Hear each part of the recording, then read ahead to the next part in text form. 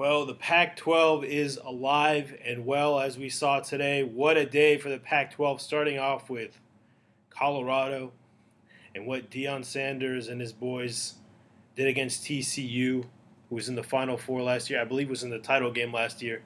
Got whooped in the title game, but was there nonetheless. Colorado took them down. Colorado was pathetic last year. I think they maybe won one game. And to show that, as well as what happened at the Washington game here, which I'm going to talk about. This is a rapid reaction to the UW Huskies defeating the Boise State Broncos. I think the final score was 56-19. The last 5 minutes of the game were garbage time. All the backups were in the game. This game was decided really in the fourth quarter, very early. It was decided really halfway through the second half. What a day. What a day for the Pac-12 as we start the series finale of this conference. A bit of a melancholy day, but when you look at things overall and you see how stacked this conference is, it's really something to see. I mean, Caleb Williams at USC, they're number 6. UW with Michael Penix, number 10. Oregon at number 15, I think, with Bo Nix. Oregon State, 18th. I'm missing a team here. They have 5 total teams in the Utah with Cam Rising. I think he's number 14. They're number 14 in the country. So you have 5 teams in the top 25 here.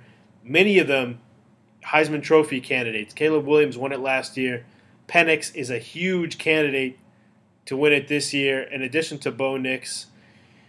I mean, this is going to be a hell of a conference race in the Pac-12. But let's talk about this game. My Huskies defeating the Boise State Broncos, really laying a beatdown on this team. And, of course, it begins and ends with Michael Penix, an incredible, incredible player. I'm going to read you a stat line here. 29 of 40 for 450 yards and 5 touchdowns. That's his stat line.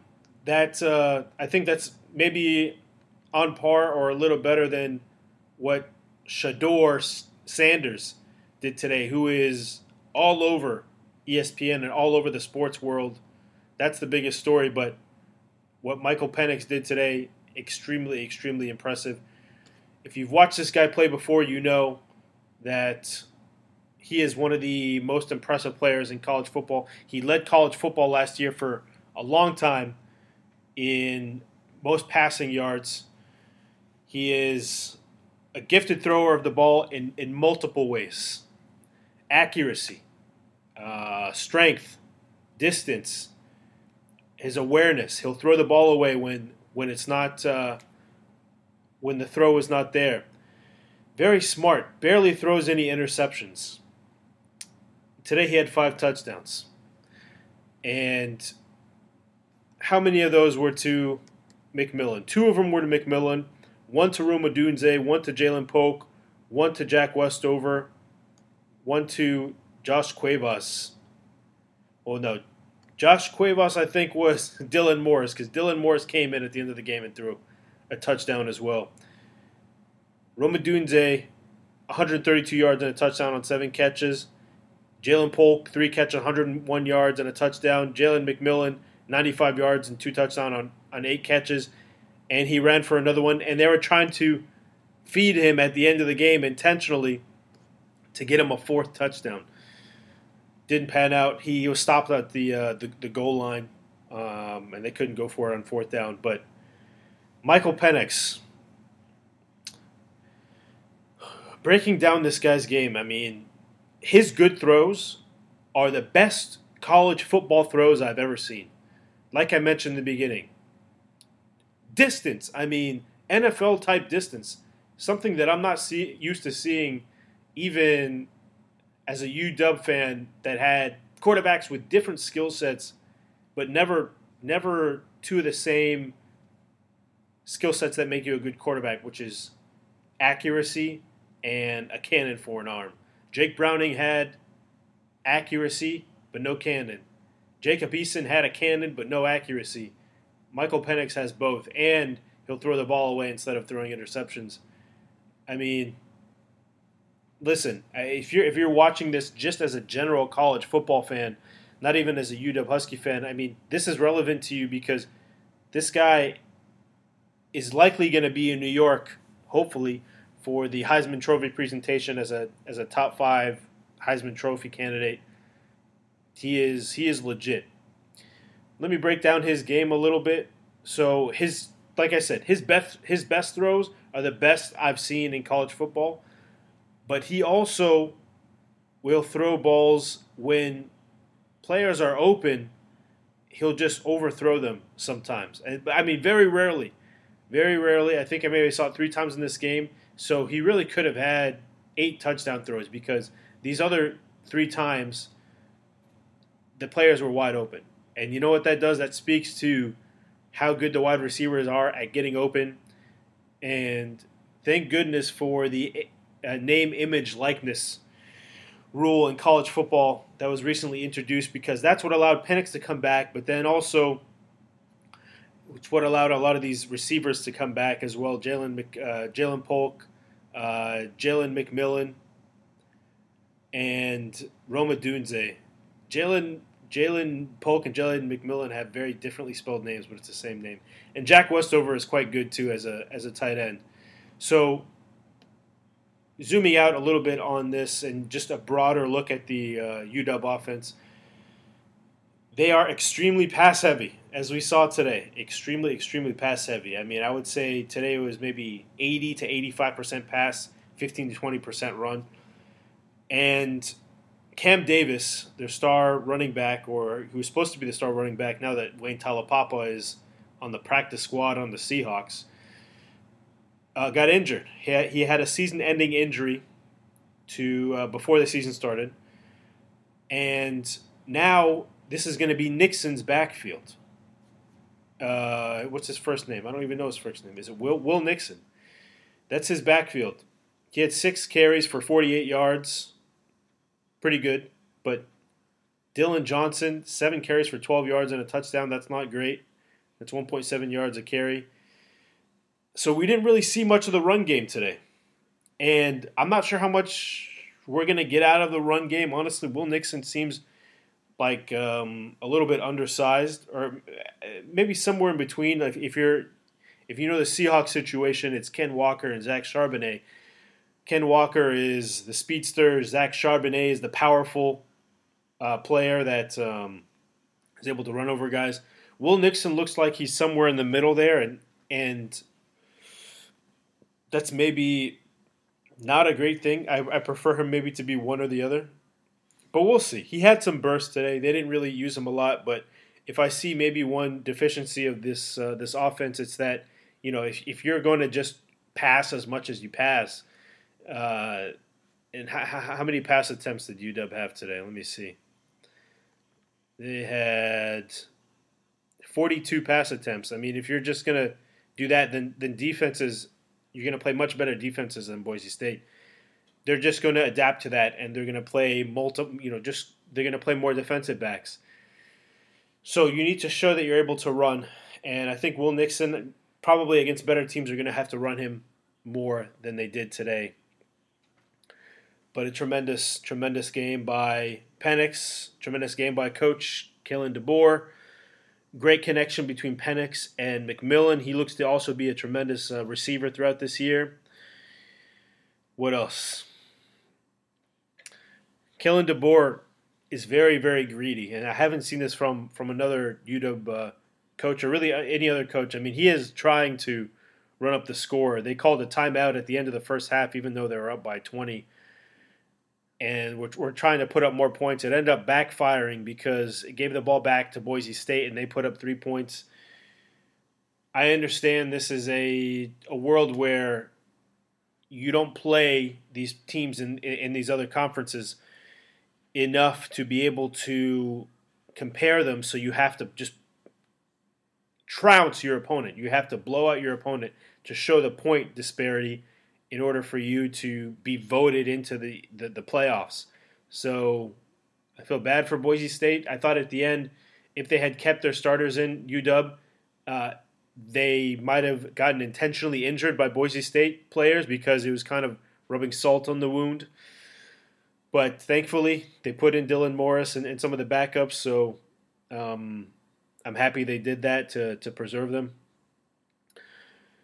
Roma Dunze, there was a play where he fumbled the ball near the end of the game, and amongst 5 players, was still able to recover it.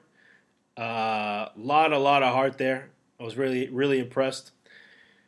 So that was the UW offense in this game. Very, very impressive. Put up 56 points. Of course, it's against Boise State, but Boise State got votes in the top 25 ranking for college football, and I think they had enough votes to keep them out of the top 25, but maybe in the top 35. So there are no slouches. So this is it's more impressive than the Oregon win.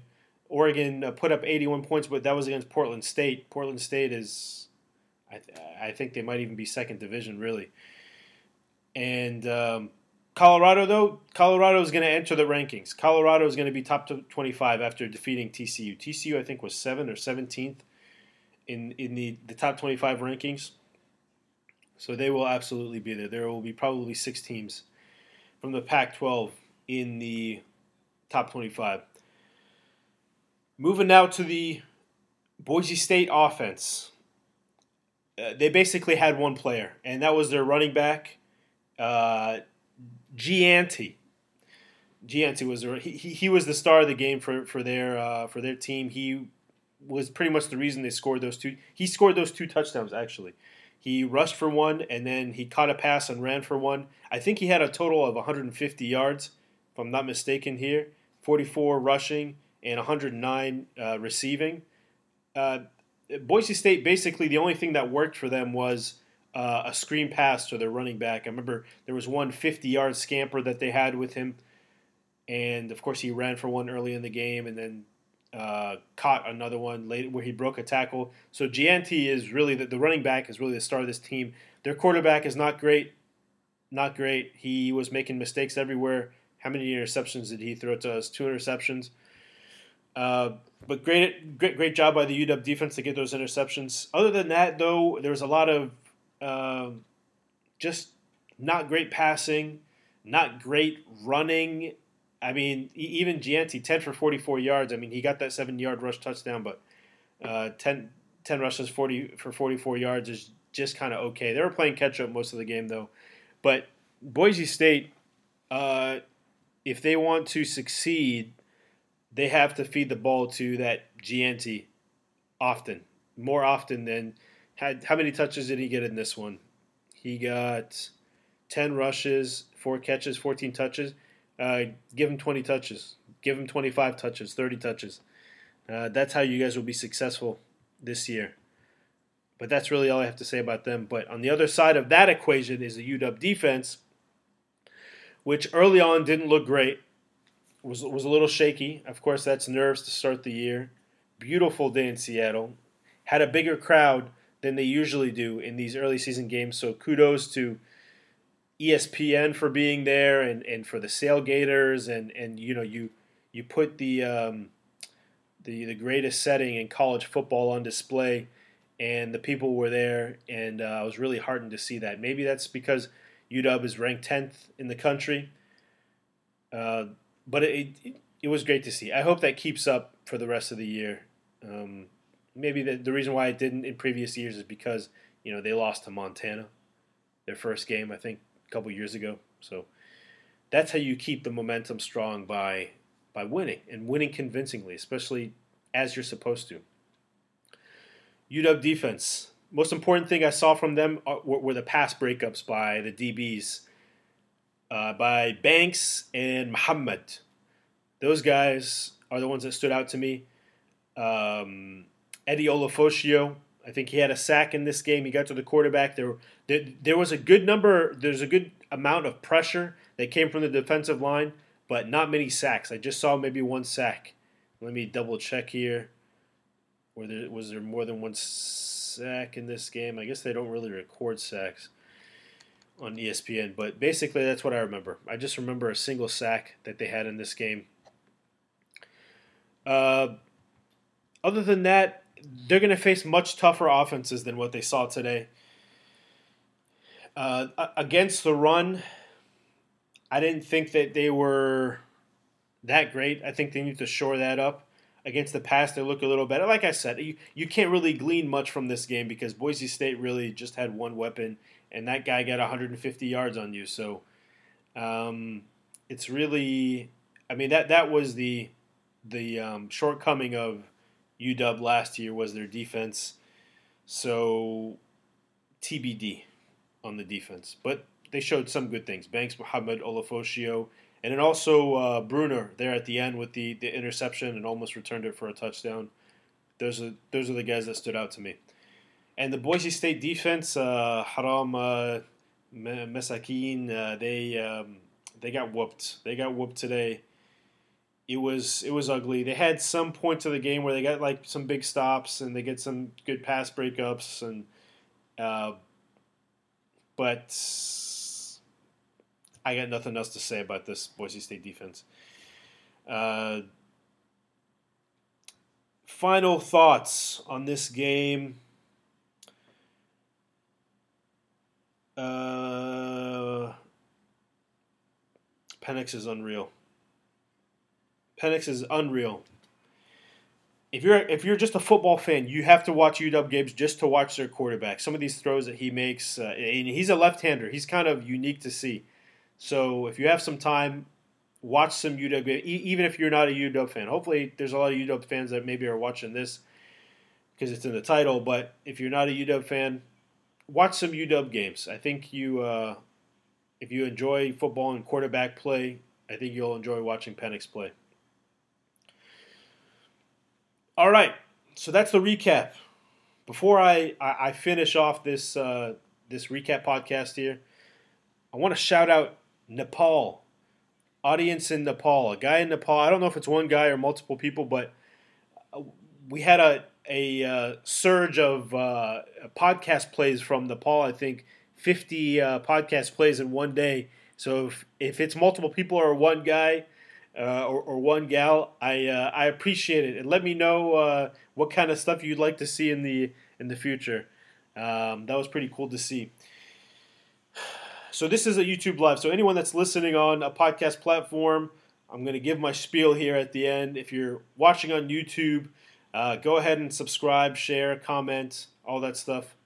And if you're listening on Spotify or Apple Podcasts or Pandora, which took over from Stitcher, or iHeartRadio, Amazon, Exo Player, whatever it is, follow us on there. Give us a 5-star rating on there would be really appreciative. And follow us on all the social media as well. Instagram, Twitter, X, TikTok, and even Facebook. Just jumped on Facebook as well to see what's going on Facebook and to reach out to all the 90-year-olds that are on Facebook so they can get some Football v Football podcast. So thanks all for tuning in. Until next time, go Dogs.